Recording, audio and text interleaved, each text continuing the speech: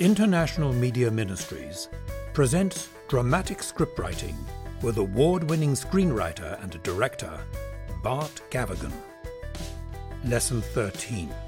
Structures to Tell Stories. There are basically three ways of telling stories, okay? There are three structures for telling stories. The first one I'm going to talk just a little bit more about is the classic way of telling story, okay? Which is the hero and his desire, okay? Which is called the main plot, subplot approach to story. And I know we haven't talked about subplots or main plots yet, but just take those words in. And about 99% of drama usually falls into that category. Okay? And there's a reason for this. Now, this is the normal way that every story is told. Okay, it's normative. And if you stray from the path, if you don't use this structure, that's fine, there's no problem with that. You just have to remember that your audience drops off radically, okay? So that's the only problem.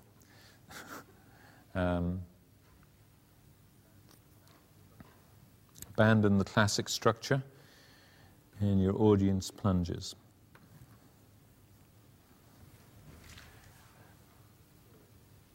In this story, in this structure, as I've said, the audience don't come out of your film with questions. You're meant to have answered their questions. Hopefully they come out thinking about what you've done, but they don't come out with questions that distract them from the impact of your story, saying, why didn't she do that? Why didn't she do that? What about that? That thing wasn't wrapped up, or that subplot, what happened to that? What happened to his relationship with this little boy? You don't want them asking, you want to have dealt with all those things, okay?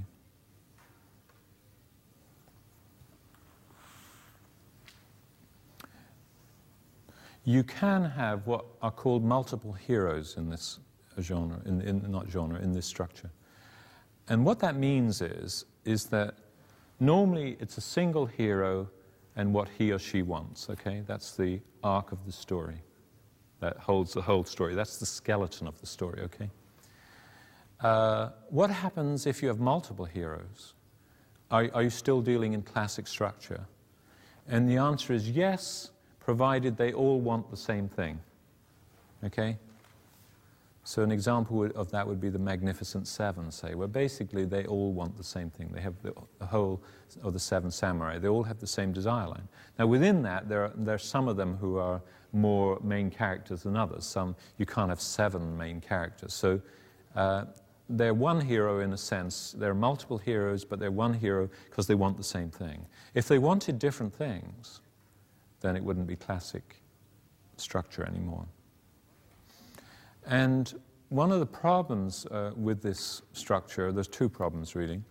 One problem is that it's very open to abuse. It's very open to being formalized, made generic, to being put on the computer and trundled through at the level of craft, okay?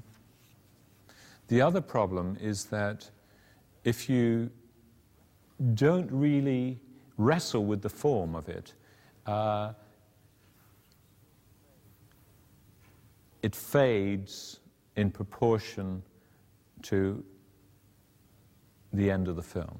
You know, it's at its maximum power during the film, and then as you go out of the cinema and have a coffee afterwards and live your life, and a week later and a year later, you've forgotten all about it, okay? Except where you really plunge the harpoon into the audience, so they can't do that.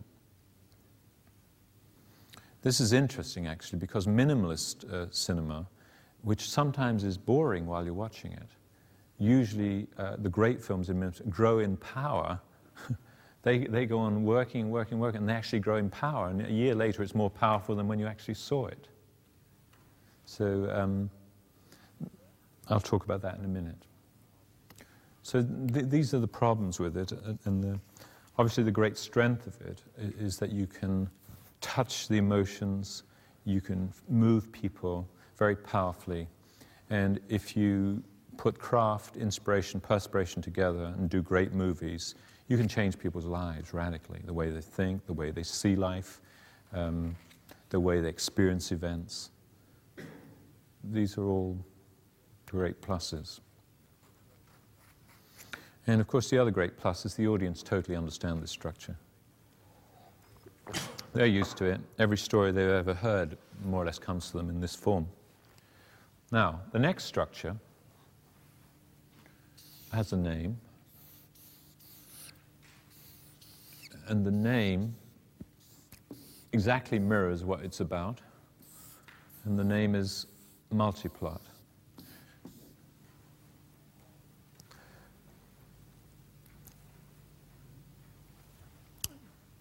Multiplot.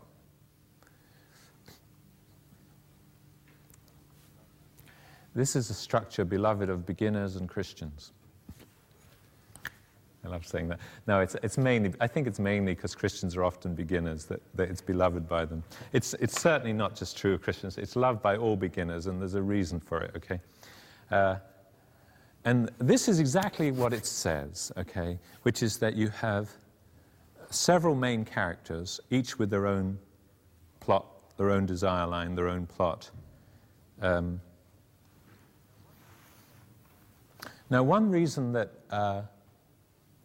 beginners love it is that, of course, this gives you the whole buzz of developing many plot lines at once. So you get great cross-cutting energy out of this, okay?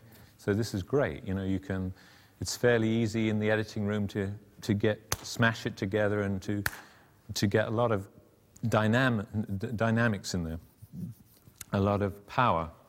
And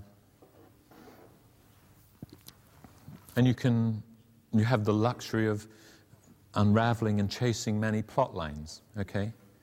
And in theory, that's easier than having to structure one arc of the story right through for however long you're doing it, half an hour, 2 hours. In theory, it's easier, okay? In theory, you can go off in many different directions, like the hair. You can shoot off here, you can shoot off here, and pull them all together in these people's lives. The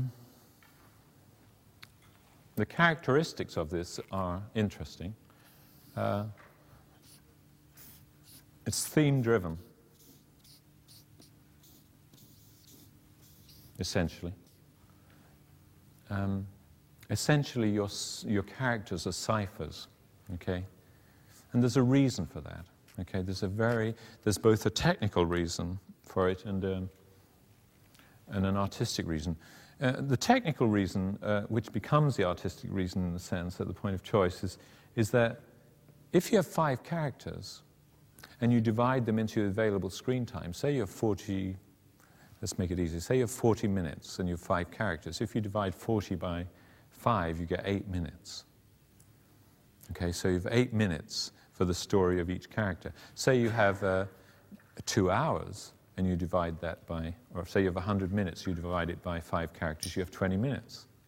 And the problem you've got, you see, is that in 20 minutes, how much of a journey can you take a character on?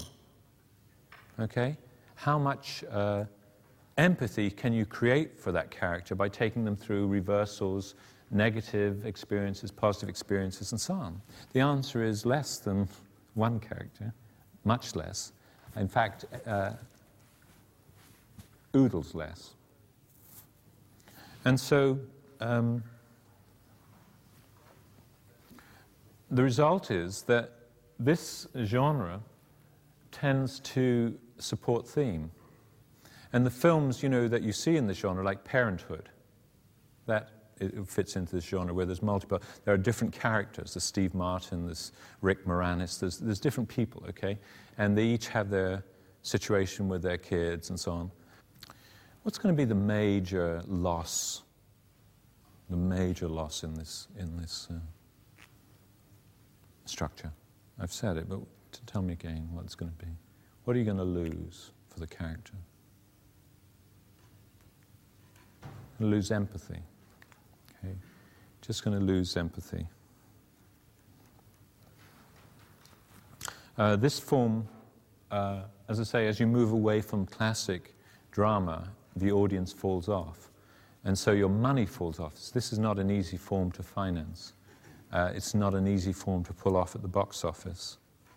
And it's a form actually for masters, not novices, though one wouldn't think so from the number of people who attempt this form, just setting out. This is a form that's very difficult, given that you've got a colossal drain of empathy away from the film to actually pull off.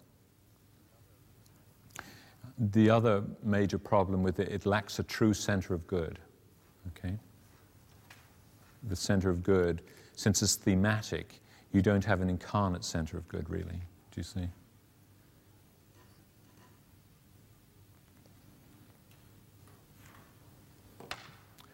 Why it's very serious and why Christians must think about it is if you want to communicate your values and communicate your worldview to people, you cannot afford to have a theme-driven movie. Story is what will be the vehicle for that. So story that's subject to theme, the way Multiplot is not the vehicle for you, by definition, okay? You could say to me, well, my film's only 20 minutes long, and I feel that in that kind of time it's fair enough to do that. And I say, well, okay, but just remember that your film really then, if you've got 4 characters, is only 5 minutes long. And what you've got is 5 minutes of story with different reflections on that story, different ways of saying that story, different echoes of that story, okay? And so you must think about that very, very seriously. Also, as a Christian wanting to share your worldview, and the usual vehicle for that is the classic structure, you must think very, very carefully whether you can afford to make a vehicle that does not contain a maximum amount of empathy. Remember, empathy is what bonds the people to the journey. In Multiplot, at the point where they're not bonded to the journey, they may admire the journey, they may be interested, they may intellectually see the journey, they may see the themes, but what moves them, what changes their life is the journey, is being on the journey with your character. So you have to think about this very seriously. I'm not saying you shouldn't do it. You can do whatever you like. Now, in saying all this, by the way, you do have to understand that the Holy Spirit works. And he works in mysterious ways, he, she. And I have no problem with that. All I'm talking about is, at the point of our calling and our gifts, he asks us to maximize them, to use them, to be sensible, to be wise, and so on, good stewards and so on. And to lay the groundwork to do all the work we can. But, yeah, I have no problem that the Holy Spirit will use Multiplot to change people's lives. It happens. Just as I know a girl whose life was changed by going to see The Omen. You know, the stuff came up, the quote at the book of Revelation came up at the end, and she looked at this and said to her friend, what's that? And she said, oh, I don't know, I think that's in a thing called the Bible. And it touched her, the quote touched her from at the end of this awful film. The quote touched her, and she went home, and she pestered someone, gave her a Bible, and she read for 5 days and 5 nights. Didn't go to work, didn't do anything. And she's one of the most committed Christians I know. Minimalism. This is a very misunderstood word. It applies in art in a slightly different way to it applies in the visual arts in terms of writing and theatre and film. Usually it comes under the guise of Multiplot, usually, but not always. It can be in the mainstream. So Hollywood thinks of minimalism as kitchen sink, dreary realism. That's its understanding of the word, and it needn't be so at all. In fact, usually it's quite the opposite. There are brilliant minimalist films. Have you seen Babette's Feast? Ever see this film? Wonderful film. I think it won the Oscar for Best Foreign Film, so there's probably a reason why I might expect you to have put that in your book. Tree of the Wooden Clogs, probably one of the greatest films ever made, by Omar Naomi, who's a Christian. Beautiful film about peasants in the last century working in Italy and heartbreaking story at the middle of it, but just incredibly done. But again, that particular story is done multi-plot. Tree of the Wooden Clogs is done as a multi-plot story. Babette's Feast. What's her big want? Babette's a servant, a cook, and her big desire is to just Babette's Feast is to actually cook a huge feast for her employees, who are 2 old women in a Christian community which is dying off because they don't have marriage in the community, you know? And that's what the whole film's about, is that's her whole desire line in the film. She wants to just cook an incredible feast, and she does. And it brings together their life and their past and their present in an incredible way. And so it's minimalist. In other words, the want is apparently not some earth-shaking want, like my son, you know what I mean? That's not a minimalist film. It's actually small in that sense. And the climaxes are on the interior, the reversals are at the interior. Blink and you miss some of them, okay? But an incredibly powerful film that touched the hearts of millions and millions of people all over the world. You should look at some of these films to actually, like the ones I've mentioned, just to get some feel for what you can do with minimalism, what you can do with something where the want isn't very big. You know, the want is contained, the want is very minor in the great scale, and where the exterior is pulled down, where we're not dealing with huge car chases and all these things. We're dealing with life, and where the explosions are in the heart, they're on the inner side of the story, you know. But just the way that goes on echoing in the minds of people. These films can be made very cheaply, and they can have explosive power. And if you do them well, they're just wonderful. So Hollywood's quite wrong about it. Now the third structure, so there's multi-plot, there's the classic storyline, which is the main one, and then there's a structure which you'll rarely see, and this is called anti-plot, okay? Anti-plot. And this is more or less exactly what it says. So if the classic structure is plot and subplot, anti-plot is almost like the total reversal of all the rules of classic structure, okay? So, for example, one of the rules we've touched on in classic structure is that the hero must always hold his own destiny in his hands. So the rule, for example, in terms of coincidence in classic dramas, don't have it. Coincidence should have no place in your drama. And if it must occur, have it occur in the first 3 minutes or the first 10 minutes, down the front, where turning the story does not depend on coincidence. It's an absolute no-no to turn your story through coincidence. The story must be turned through inexorable logic and the choices of the hero, okay? And the action of the hero. To turn it through coincidence is completely capricious and a complete cheat and will turn the audience right off, okay? Now, there are little exceptions to this rule, of course, like we all accept, for example, that in terms of marriages, love stories, the way people meet is almost farcical sometimes. It's coincidental, it's an act of grace. So it's fine in a love story to have people meet in the most farcical. It doesn't matter a fig how people meet. It can be utterly coincidental, and everyone believes that because it's true in life. Do you understand?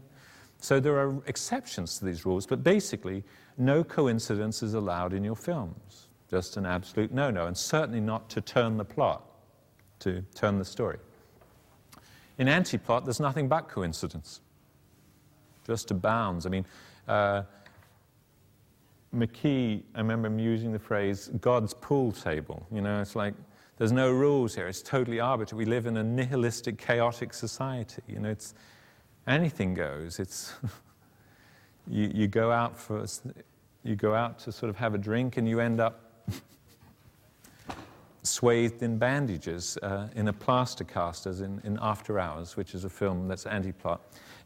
You don't have to worry. I'm not going to spend any time on this. You are not going to have to worry about this. The only time you get to make a work that's anti-plot is when you're a wildly successful director and You've always wanted to make this particular film that the studios or whatever know is going to make absolutely no money. No one goes to see Anti-Plot. Do you remember I said the further you go from classic structure, the more the audience plunges? The audience for Anti-Plot is your girlfriend, your mum, and your dog. The audience are smart at the level of genre. They're smart at the level of the classic mainstream. They are also smart at the level of minimalism, okay? Or were smart. In other words, I think there is a trend going on in the world whereby the world is being colonized. And it's been colonized by genre, formula, whether that's exploitation movies or whatever it is. So the audience that was prepared, say, 10 years ago to put up with and look through films that challenged them and so on, that films that we would call minimalist, or we would call multiplot, or films that we would call by certain directors, you know, and there's not just Tarkovsky, there's a whole gamut of people there. No, that's no longer true in the same way. That band of people are diminishing. And it's to do with what's actually gone on in the film industry. It's to do with what's actually going on in terms of colonizing a whole world, really, to a certain way of thinking and viewing. I think that it's very, very difficult. I actually think that the Eastern Bloc has thrown up several geniuses, okay, at the level of images and film and so on. It's also thrown up a structure that is, by and large, is utterly flawed in terms of relating to an audience. In other words, the lack of structure in the East is almost endemic. Do you know what I mean? So it's quite hard to actually distinguish between the true original genius and the thing that's just a default position. This is where you would have to go back. In other words, I'm not an expert on different countries in the East, and you actually have to take what I'm saying and put it in your own culture and see what works for you. So, for example, I have a friend who works in Islamic countries making films, making feature films, and he, in his feature films, can say things right on the nose, say things directly in that culture that I just look at and think, how can you say that, Bob? I mean, that is so explicit and that is so dramatically upfront that it's just nonsense, you know. He says, they love it. They love it. And I said, you mean the Christians? He said, no. The Muslims just love this film. They just love it. It's what, you know, the more on the nose this is, the better. You know what I mean? So I'm no arbiter in that. I don't know. I have no, in terms of cultures, it's your task to actually take things and translate them back into your culture, and each culture will be totally different. It will have a different approach. All I'm saying is that there is an essence of story that is universal. And if you tell the story in that way, you will have an audience. And indeed, let me tell you a terrible story about this and cultures and colonization. In Canada, CBC were always trying to get these communities, especially the Indian community, of the far north and so on, the Inuit communities and so on, to actually take cable television. And lots of them resisted. They just resisted. And gradually they were eroded and eroded. And eventually, there was this one place where they had an incredible live culture. They had just a powerful, powerful culture of the oral tradition, and they just resisted. And then one day when they had an elders meeting, not everyone turned up, and 3 people turned up, and they voted to have television. So CBC just came straight in and plonked the stuff down. And within a year, the culture had changed. Within a year, the whole culture had broken down. The oral tradition broken down, the tradition broken down. And when they were asked about it, they said, well, how do we compete with this tradition? In other words, it's not simply that they tell different stories. They said, but this soap opera they call Dynasty, okay, in 1 hour, it has 12 crises. Do you think people are going to listen to our stories, which take 3 hours to reach the first crisis? You know what I mean? I said, no, it's not just the difference in stories. It's actually culturally, we cannot compete with this. And now in that whole area of Canada, the whole oral tradition is gone. As has the extended family, in terms of where people would meet to talk and so on. Now it's individuals watching television. The whole culture has just changed. I think the answer still remains. The audience are incredibly smart. But like everyone else, they're smart to the extent they're educated. So they're educated in a particular line of storytelling. And they grow less and less educated in other lines of storytelling. Like minimalism, more and more, the constant stream of minimalist films that were appearing now is like a little drip. It's like a little drying up drip, okay? What you're actually dealing with is life. And what the tragedy is that the audience less and less have the chance to be educated in that. And that's not just true of cinema, that's true of all the art forms. More and more things are marginalized or seen as not important in terms of the main body of life. But the audience, if you will educate them, are smart, will remain smart, and have the capacity to understand if educated. They happen to be brilliantly educated in classic drama.